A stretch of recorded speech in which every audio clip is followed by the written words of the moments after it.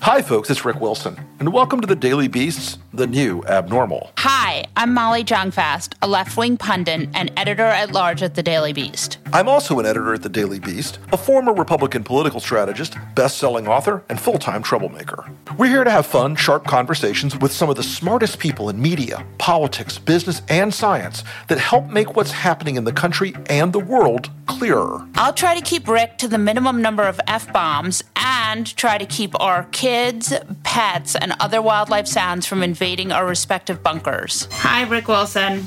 Hello, Molly Jong-Fast. So, that Rudy press conference at noon, he blew the lid off. The global conspiracy to allow the Illuminati-controlled Bigfoot lizard people hybrids to take over the Earth. We all know that our fate now rests only in one man, and that's a man whose hair dye drips down the side of his face during a sweaty, screechy, bloviating press conference. If you haven't seen that picture, dear listeners, I think I'll have Jesse put it in the show notes, but I think it needs like a content warning, because you will never unsee that shit.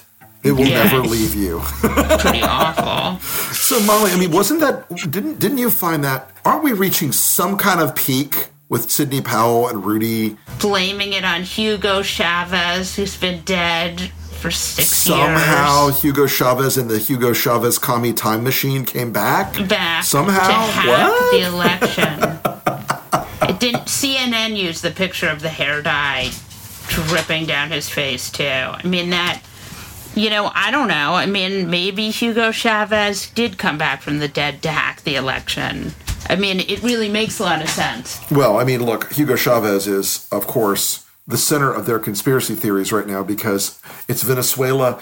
Sidney Powell today, when she's like, Venezuela, Cuba, and perhaps China. I'm like, get the fuck out of here, crazy lady. That woman, readers, or listeners, if you're not familiar with Sidney Powell, she has mounted a stellar defense of Michael Flynn for the last 3 years, which has led to him being liberated. I mean, oh wait, he's still a federal felon. I mean, for God's sake.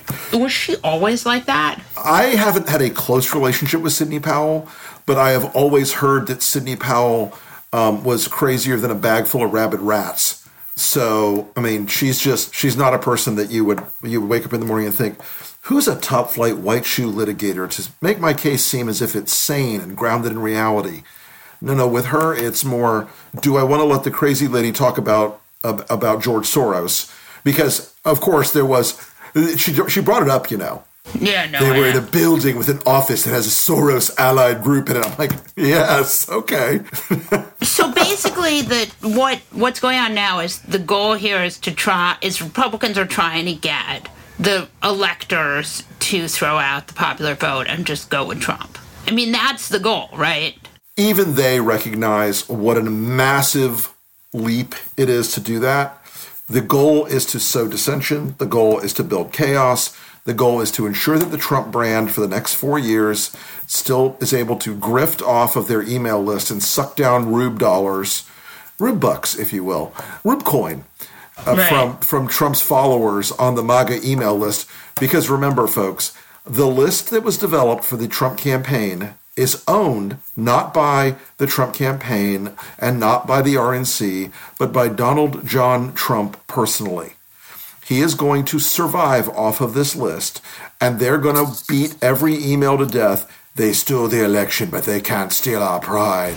Right, because that's the conservative grift. Yes, it's not even conservative, it's just pure Trump. I mean, he's just... Right, but conservative email lists have been, for a long time, a very good money-making scam. Well, especially the ones that warn against the real dangers we face, Molly.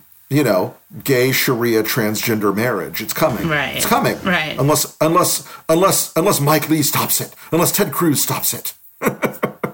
It's interesting because it's like, clearly Mitch McConnell is just letting Trump do whatever he wants. But the Republican Senate map is really bad in 2022.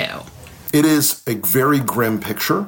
And the interesting part about 2022 is they recognize that they're going to have to run against Joe Biden. And they're going to run against him, ironically, on COVID. This is already McConnell's plan, okay, is to slow down any COVID relief, not let any additional economic relief for COVID pass, slow down staffing the CDC.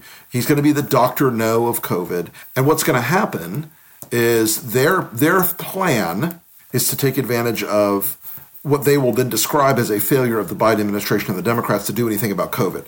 The irony is, yes, rich and abundant, but I hopefully the Democrats will recognize that there are ways to have Joe Biden start making phone calls to guys he knows and has friendly relationships with in the Senate. I think the biggest play for Biden on the inside game right now is to find 3 or 4 Republican senators and really work the hell out of them. He has a lot of good relationships with Republican senators, but to really work the hell out of the ones he knows and to start bringing a wedge into this thing. And while McConnell's power is vast, it is not unlimited, especially when you've got a tie ball game there. You know who the 2 most powerful men in Washington are going to be? Mitt Romney and Joe Manchin. They're going to be the ones who are the swappable, tie-breaking votes. I think that's awfully optimistic. Oh, look, I'm not Little Miss Sunshine here, but I'm just saying, if you've got to play, if you're in the inside game, that's one of the few plays you've got. But it won't matter anyway, because if you're a Democrat, you'll probably have Joe Manchin. Will you though? Well, you will, because he just got reelected. I mean, the question is, will you have Mitt but or will Susan you, Collins? Or will you have Susan Collins? Or I don't know if you're hearing my skepticism about Joe Manchin. Yeah. I'm not sure you're hearing my skepticism about Joe Manchin. I think there's a 50% chance he flips and changes parties. Really? Even at this late date? If it means that Mitch McConnell gets 51 votes again, there's nothing Mitch McConnell will not offer Joe Manchin. Like what? What could he offer him to make him flip? No more frequent flyer bitch miles for my boy Joe. No, look.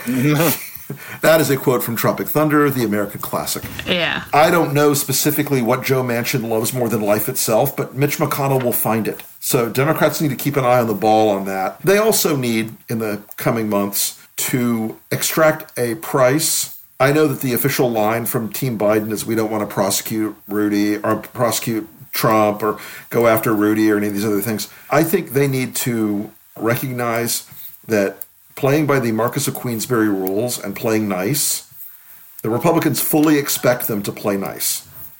Because they're like, you guys don't have the balls, you don't have the guts, you don't have the stones to go and fight with us and really punish. I think they need to. I think Lindsey Graham needs to be under investigation by the Ethics Committee. The guy's involved in outright attempts to fraudulently manipulate the election. It's just crazy. I mean, I think the thinking is that if you get a really good AG who's independent, they'll do what they do, and the president shouldn't have anything to do with that. No, he shouldn't have anything to do with that, but the Senate and the House also have a role to play. Right, but I mean, that has nothing to do with the Biden administration. Well, on paper.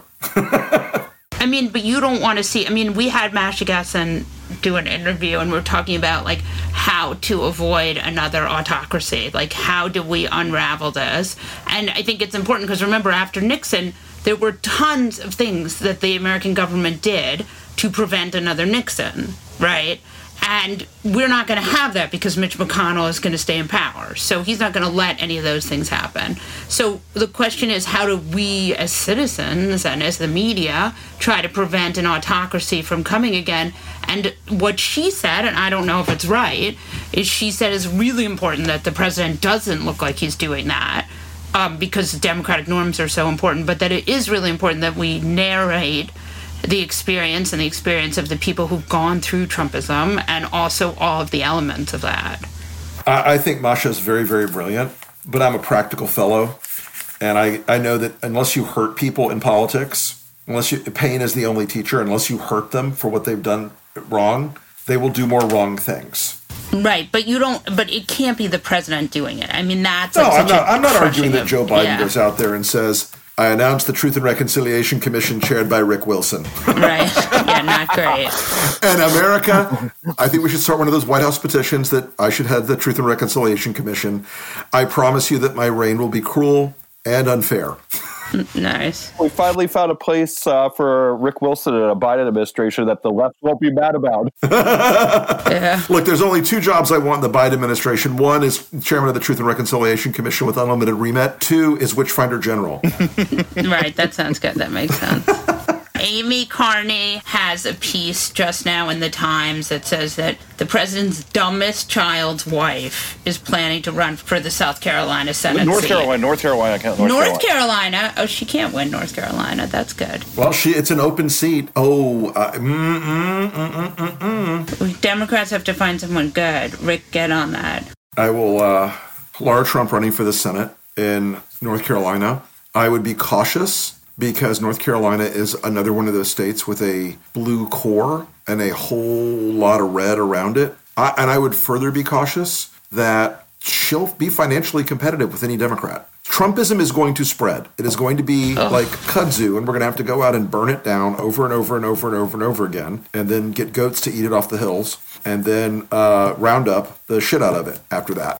Is there someone has been talked about for that North Carolina Senate? I haven't been thinking about it. Believe me, I'm now on the case. Imagine an election cycle where you have, like, junior running for something and senior running for something and Eric's wife running for something. Imagine. Well, I can easily imagine it. This is the dynastic nature of the grift, and they're going to amplify and amplify and amplify and amplify. And I wouldn't be surprised if Don Jr. gets a house in Montana or Wyoming or Idaho or a Dakota. A Dakota might be the right place for him.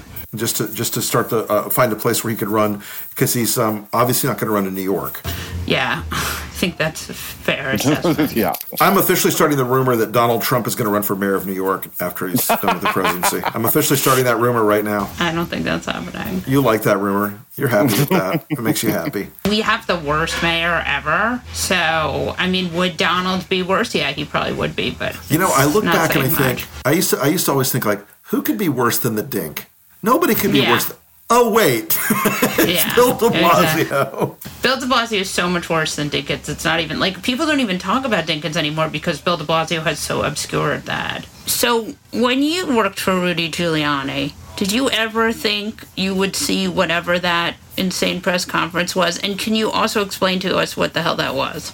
Okay, so there was always a bad Rudy and a good Rudy. But did he ever have brown stuff dripping down his face, or is that... So that is a hair care supplement, I think is the phrase I would use, known as Topic. What is that? Apparently it is some sort of fake hair. Didn't we see Stephen Miller wear that on Meet the Press once? We did see him wear that on Meet the Press once. Yeah. It's essentially like hair in a can. Shoe polish with hair embedded in it that glues to your head. That's amazing. Hair in a can. Hair in a can. It's hair in a can. Hair in a can. So there was always a bad Rudy, and there was always a Rudy that could go down like these very dark pathways. And look, there was also a good Rudy. In certain moments, rare moments sometimes, but there was also a Rudy who, look, when I worked for him, he was also the guy who, without a lot of fuss, if a cop got shot or a firefighter got hurt at 3 a.m, we'd be at the hospital. Okay? Right. But now it's all conspiracy Rudy and crazy Rudy and one last grasp of the spotlight Rudy, and it's really ugly and it's really pathetic, and no one in that meeting today believed a word they were saying, including cuckoo Sidney Powell. But here's the story. What they're trying to accomplish is to shatter the norms of the democratic transfer of power. They're trying to shatter the norms of an America that operates in a way that is based on rules and based on traditions and based on norms, because they want more crazy. They want more shit, they want more yelling, they want more lawsuits, they want more bullshit, and they're going to do as much as they can to cause those things.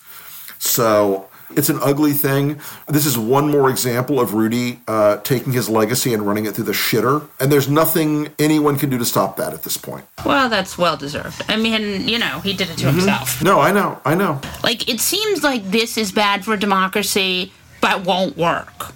But it might work next time. Yeah, look, these guys are all now playing a game called Who's More Authoritarian? They're trying to play the Saddam game. He never really loses. They're trying to play a game of, of incredible projection, by the way. Right. The whole thing today about, this is just like Venezuela. Yeah. And Trump's fucking Chavez or Maduro. Yeah. This is not a man or a team of people around him dedicated, shall we say, to the preservation of the great American democratic tradition. And so I think there's a degree to which we're not going to see a happy ending to this thing at all. What do you mean? They're going to drag this out. These assholes coming from Michigan tomorrow are part of the performative dragging out of this thing. But it's already signed, right? It's already signed. There is a legal function for them to rescind their votes, okay? However, this means another round of lawsuits, another round of bullshit. They're trying to push all of this to the Electoral College safe harbor deadline. And if they pass that, then they feel like there's an angle for them to litigate or for them to contest or for them to complain. But I thought Michigan was already certified. The Wayne County situation was still under litigation. That's why these assholes have done this. Well, because they're assholes, for one thing. But that's why they're playing this particular game. And it's sad, and it's pathetic, and it won't work in the end. But as you said, it might work sometime, and they're going to keep playing the game because it's important to remember we're not talking about Republicans and Democrats anymore. We're talking about people who believe in the American system and people who believe in a post-democratic authoritarian statism. And they would love to just declare the dear leader will serve forever or until Ivanka wants to take power. Right. And move on from there. These are not people committed to America. They're committed to Donald Trump. That's all they care about now. It is a kamikaze political cult. Amy Klobuchar is the senior senator of the great state of Minnesota and a former 2020 Democratic presidential candidate.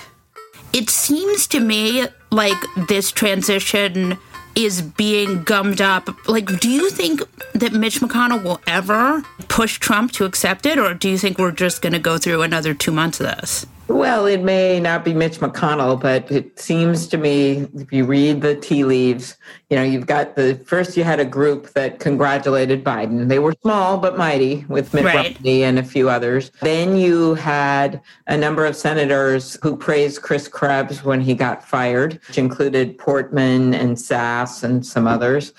So to me, this is getting clearer and clearer. And once the Georgia recount is done, and that is very clear, you've got Arizona, you've got Georgia, and Pennsylvania had the widest margin of the three of them. All of these lawsuits have been thrown out, found to be frivolous. There's just not any other paths for them to go down. And the states are going to certify their election results by the end of the first week of December, which isn't far away at all. And then they have to get them all in by December 23rd. And of course, that is way too long to wait for the GSA to allow access to the Biden transition team to save lives during the pandemic. So I'm hopeful it could be before. I just think it is getting more and more clear that there's no other path. And at some point, they're going to have to allow for this transition. It's so funny because it's like, as a woman politician, there's been so much sexist talk about women being too emotional and being too sensitive. And then we have an entire party held hostage by the president's moods. Exactly. I think it was John Bolton that said that we just don't have time to live through 7 stages of the president's grief. That is exactly what's happening. And I had seen his individual tweets, of course, like everyone else, but I took a moment yesterday to just look at the feed, and it's just one false lie with Twitter having to label them after another about the election. And I have this image of him sitting in his room, in his robe, I made that up, I don't know, in his slippers or something, and watching TV, watching Fox News, and then tweeting, well, people are dying in my state at record numbers, and the entire Star Tribune obituaries extended through our whole local coverage on Sunday. They couldn't get any other news stories. And so even when presidents have lost elections, this has been true through history, they have led. They have had to deal with last-minute crises and things that happen. And this guy is not doing it. I don't think we should be surprised. But the fact that he is not leading and trying to demolish our democracy at the same time and tarnish the reputation of good people like Chris Krebs is just an unbelievable trio of evil. But at the same time, I don't think we have a choice but to say we have won this election. Biden's putting together a tremendous team of those 13 experts, including Michael Osterholm from Minnesota, and we are moving ahead. And I will say the one saving grace in Congress right now is there's more and more discussions about a pandemic package. I just got off the briefing on the Operation Warp Speed, and nearly all the senators were on it. I was the first one with the question and about how we were, going to be able to get the facilities out to freeze these vaccines and to make sure that they're effective when they get out there. But there is a bipartisan efforts, and we're going to have to put a new pandemic package together. There's no doubt about it, with small businesses failing at a rate of 800 a day, according to Yelp. I mean, I have many topics I want to discuss with you that are close to my heart because I'm sober and I went to Hazelden 23 years ago. So Minnesota is very much a part of my DNA, but I'm also a participant in the vaccine trial. Oh, I didn't know. Yeah. In the Pfizer trial, and I was at Pfizer 2 days ago because they're doing a documentary on it, and we were talking about just the mechanics, because I've become friendly with some people who work there now, of like the distribution, and I'm curious to know, how worried are you about this? Because this is a complicated vaccine.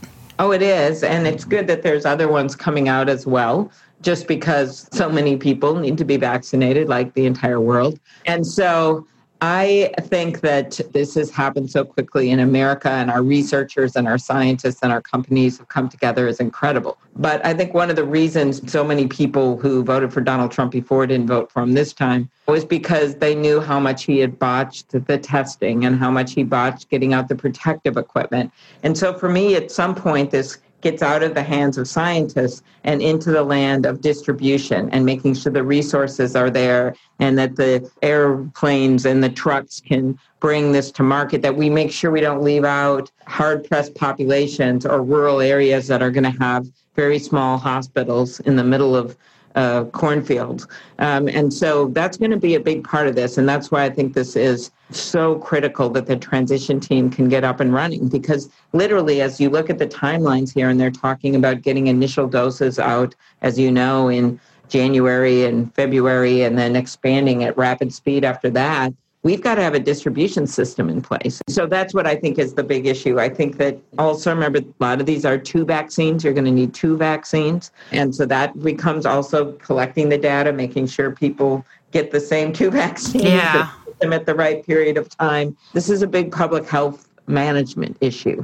I think it's all very exciting. And I think that we need a decent person in charge, which is Joe Biden. Yeah. But we also need plans in place of how we're going to do this, and that people have understanding what's going on instead of stories about swallowing bleach and everything. So it doesn't screw it up. Oh, one more thing, public education campaign, so that people make sure they know the vaccine is safe and it's effective. It looks like it's going to be, especially the one you got, I guess. I don't know if you got a placebo or what. Yeah, we'll see. That it's supposed to be, 90% effective in those numbers. And so we still have a number of people that are doubting this vaccine. And that's got to be, one of the Republican senators asked about that today in a good way. We've got to be able to get a public information campaign out there. Yeah. Like, it feels like that Mitch has really gridlocked. I mean, just from the outside, is it in the media, that Mitch has really gridlocked a lot of legislation. How worried are you about being able to pass stuff now? Well, very worried, because I listened to the words of Jerome Powell, the head of the Federal Reserve, who's been really forthright, and he said it would be tragic if we didn't pass something now. And that's because you want to be, when you get to the day after tomorrow, which is I call the time after the pandemic, you want to have not lost 10, 20% of your economy and all these startups that have been in a slump and slowed down. And so that's why getting it done now. What do I point to as reasons we might get it done? Well, the fact that we could see an economic collapse in part of the economy, not the whole economy. The fact that we're seeing spiking rates, and with no end in sight in a lot of the rural areas and states represented by Republicans. The fact that state and local governments are crying out for help, that we're seeing record numbers of the disease spread with hospital workers and healthcare workers, so they can't come into work. there's just so many factors. And just based on discussions with my colleagues, which I won't reveal on your podcast as much as that would be, I don't think it matters to name out Republican senators, but right. A bunch of them who do want to move forward. So, and the public statements of Biden. Remember, Mnuchin was already negotiating, the Treasury Secretary, with Speaker Pelosi, and she met them halfway and had a compromise bill that was halfway between the Republican Senate and the initial Democratic House bill. So I just think as long as people are able to come in safely and vote, which is a whole nother story, I am hopeful that we could move forward on something, because waiting until Biden comes in and then it's able to pass something, he won't be sworn in until January 20th, and then you'd have to pass. That just means the money won't go out until March, right at the same time that we want to be getting all these freezers all over the place, because not everything is going to be able to be stored underground in a Minnesota sugar beet field. There's just going to be a lot of expense in this. Yeah. We had Rick Bright on the podcast, and he's like one of my favorites. And he's now on this transition, this COVID transition. And he was saying, I heard him speak somewhere else, and he was sort of concerned that there is no vaccine. The Trump administration really has no vaccine plan. Well, one of several of our questions were about the funding for rolling it out. And the plan seems to be a lot based. There are CDC guidelines of who gets it first and the healthcare workers, but then there'll be a lot of discretion given to governors. And to me, you need that, but you also need to have a major plan of a way, mass production of not just the vaccine, but how you get the vaccine to market, basically, and how you get the data shared between the states. There's all kinds of things that has to happen. And to me, as someone that likes government when it works best, this is a puzzle that we can put together, but not if the Biden team does not have access and can't hire their people and get them vetted and get the security clearances so they can start working on it. Because there are people within the bowels of the Trump administration, we all know this, that are just trying to do their jobs. And they are more than willing to work with the incoming Biden people, including clearly Dr. Fauci, on how we can make this work. Because it's going to be in the hands of the Biden team to actually administer this vaccination. And if Donald Trump wants to go out with any credibility when it comes to having pushed the vaccine to be developed, he's got to allow for this transition to happen now. Credibility. There you go. I thought I was just showing that. Well, I was trying to use a carrot instead of a stick. The idea is that one of the things he wants to focus on and could focus on is the fact that he pushed this vaccine. So come on, then make it work and then get the transition going.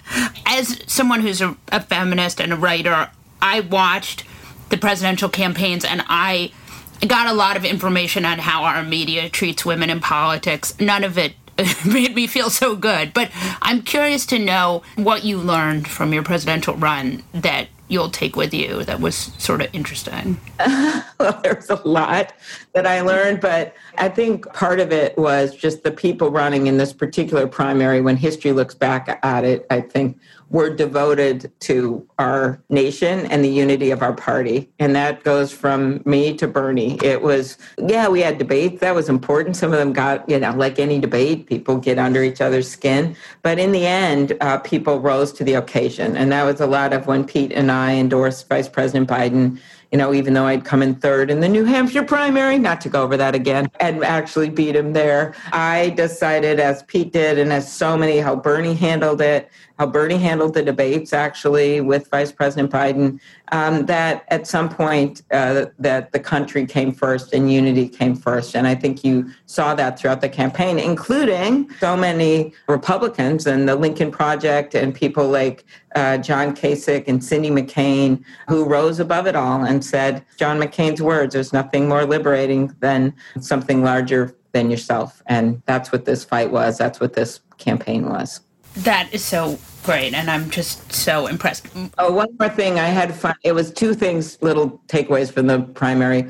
One, it was very cool on the first day. We doubled the number of women that had ever been on the primary stage on the first debate in U.S. history. And I think people were able to see women candidates, including my friend Kamala, who's about to become the first woman vice president. They were able to see that we were different. We looked different. We wore different clothes. We came from different places, and we had different views. We didn't just have one woman on the stage and we debated each other. I thought that was really important. And then I think getting the words out that not everyone in our party embraces one set monolithic view as much as they wanted it to seem that way in the general election. And that was me, having some disputes with my friend Bernie over health care for the future or whether or not we should have free college for everyone. I didn't agree with that. And I thought those debates were really important. So, Amy, a lot of us are concerned about how much power Facebook wields right now. And, this isn't concerned the Susan Collins way. They have their hands on so many levers that seem so obvious that they can affect so many different things. I'm curious, since you've been outspoken about this, what you plan to do about their antitrust in a Biden administration. I hope a lot, and not just Facebook. I kind of look at this in Big Forest and then further down. Big Forest is our antitrust laws haven't been updated. I lead the Democratic lead on that subcommittee. There is some Republican support for moving forward. The courts have made it harder and harder, and we're seeing more consolidation across the board. Over time, we updated our antitrust laws. The founding fathers, part of the whole Boston Tea Party was about not being dependent on one tea company out of Great Britain owned. And John Sherman, the Sherman Act, was a Republican senator from Ohio. So we need to update these. Secondly, go down the next level, tech. It's not just Facebook, it's Google. I was very pleased that a suit was brought actually by the Justice Department, even though it was near the end and seemed political. It was the right thing to do. What's been happening is these companies are now, several of them over $1 trillion, have been buying what Mark Zuckerberg called in one of his emails, nascent competitors. He says, these businesses are nascent, but if they grow to a huge scale, they could be very disruptive to us, to a large scale. They could be very disruptive to us. And then he goes out and buys WhatsApp, he buys Instagram. And so there are some serious antitrust issues here that the FTC is looking into at this very moment. So my questions of him were about that. We also have the issue, of course, of algorithms. And for anyone that wants civic debate, their algorithms, they get more money the more you stay on, and the more you stay on is dictated by how they send out content that is, of course, on the far end, horrible hate speech, but very, very disruptive and very extreme. That gets them more views. And so that is a problem because it's not transparent. And then finally, of course, political ads and some of the misinformation that's been allowed to go out there. And so I took that on early on with John McCain and Mark Warner. I lead the bill called the Honest Ads Act, and I actually got Lindsay to take John's place when we lost John. And that bill just says they got to follow the same rules the TV does, and that you got to have disclaimers and disclosures. Right now, that again, those bills have been stopped by Mitch and stopped by the White House, but we simply can't have a situation where billions of dollars are spent on political ads on one platform and they have rules, and then another one, which is social media companies, and they don't, even though Facebook is now trying to enforce it themselves with some errors being made clearly. And they say they support the bill, but nothing has been done to get it to move. So that's what's happened. I think you cannot take away the fact that we're in a startup slump and they're basically killing off their competitors by buying them, making it hard to access platforms. And my last thing I'll say, one of my favorite things was Jack Dorsey was on from Twitter, and they had bought Vine, and he said at the hearing, there's just so much news going on, no one noticed that It made it very difficult to access the platform at Facebook. So he was taking it on in his own mellow way. The fact that Facebook has made it hard for many small companies who just want access to their platform to get that access. And that's also another way that they've engaged in what I call exclusionary conduct. And the law calls exclusionary conduct. So I'm pretty excited about this. I'm actually writing a book about antitrust. I know you guys. Oh, cool. No, we're into it. Yeah, well, it'll come out next year. That's great. Thank you so much. This was so amazing. We really appreciate you. Look forward to being on again. Hey, sleepyhead. Why so sleepy? Oh, it's because your mattress is a bag of potatoes and scrap metal. You should try a Nectar mattress. With award-winning layers of comfort, you can sleep easy knowing you got incredible value. Mattresses start at just $499, and you get hundreds of dollars in accessories thrown in, as well as a 365-night home trial and a forever warranty. Go to nectarsleep.com.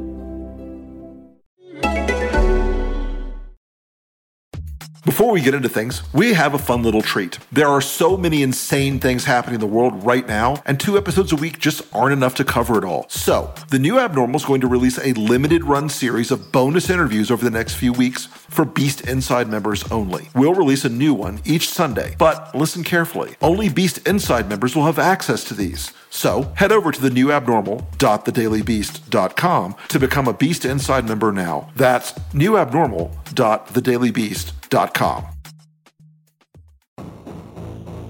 So, Molly Junk Fast, I'm curious. Yes. As you know, and as I love to remind our listeners, state and federal law and international treaty law requires us in each and every episode to provide America with a segment we call Fuck That Guy. Yes. And while today has provided a rich portfolio of Fuck That Guy targets, I'm curious which ones are yours today. Today, my Fuck That Guy, it's Democrats. It had to happen once. Whoa! Dianne Feinstein and Gavin Newsom, who did not follow any COVID restrictions. Di-Fi's wandering around without a mask. And she's a million years old. She's living dangerously, I'll tell you that. She really is. I mean, you know, she's 8,000 years old. She has just recently got reelected. Okay, sure. And she's not wearing a mask. When she's not hugging Lindsey Graham, she is not wearing a mask. And then complimenting Amy Comey on her family. She's not wearing a mask. And then also Gavin Newsom, who went and had a dinner with no masks. And then there were lots of photographs. So they are my Fuck That Guys. If you guys want to be Democrats, you gotta, walk the walk here, too. Who is your Fuck That Guy? My Fuck That Guy consists of Mike Shirkey of the Michigan Senate and Lee Chatfield, also of the Michigan Senate. Mike and Lee will be flying to Washington tomorrow, and they'll stay in the beautiful Watergate Hotel before they visit Donald John Trump at the White House. They are part of this situation. These knuckleheads are coming to D.C. at Trump's invitation to do the quiet part loud and talk to him about their conspiracy to try to flip Michigan back to Donald Trump by electoral and legislative fuckery. How would they even do that? Mike Shirkey and Lee Chatfield, I want you to know, Mike, since you're reachable at